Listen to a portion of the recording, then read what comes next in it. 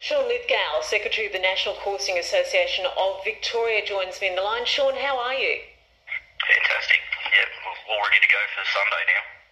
Terrific. And, of course, this Sunday, the running of the 148th running of the Waterloo Cup. We've got the Waterloo Plate as well, supporting events including events for maidens, puppies, all-age and veteran greyhounds.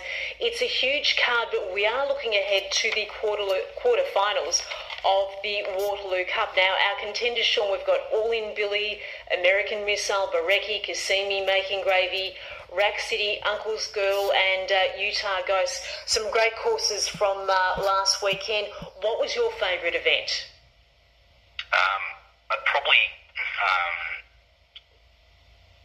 Probably Dream Wizard versus Rack City.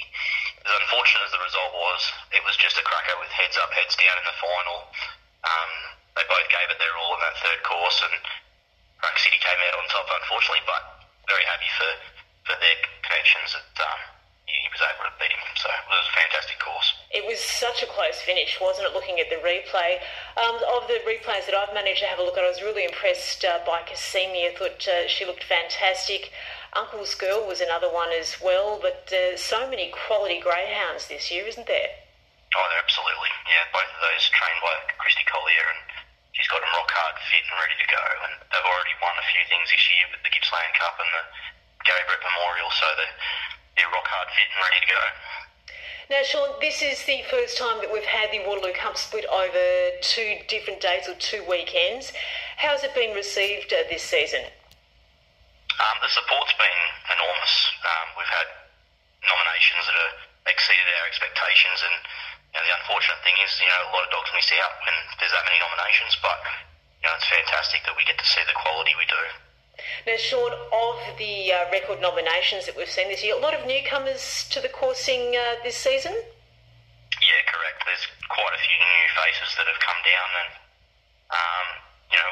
we've seen a lot of new faces, a lot of new dogs that have coursed for the first time, and a lot of them have done really well. It's not easy coming out of the slips for the first time, but it's been fantastic to have all the new participants that we've had. It's always interesting too, I think, to have a look at events such as greyhound coursing when you've got so many participants in the industry statewide that have been involved with greyhound racing for many years, and they've only now recently expressed interest in coursing. And I think your boy Dream Wizard was a bit of a poster boy for coursing too in recent times. Of course, he's capacity to contest Group 2 events that he has and the like, and to see a dog of that calibre at coursing events, I think, speaks volumes about what it does for greyhounds.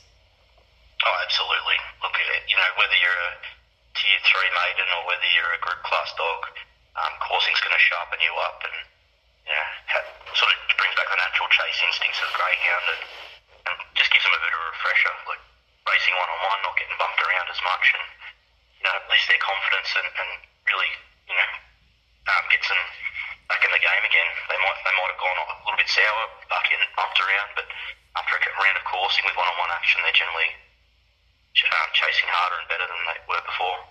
And the defending champion from last year too, Making Gravy with Adele Powell, he's certainly enjoyed his coursing. He's had a number of injuries, but to see him come back and hit the track, he's such a strong performer. You can see what it does for a dog like that as well.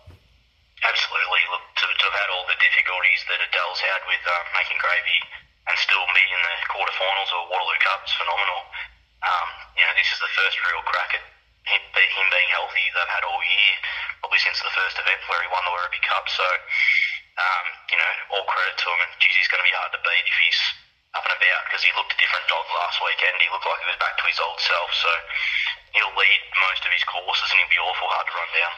Well, it's going to be very, very interesting to see him come up against Rack City, so I'm certainly looking forward to that.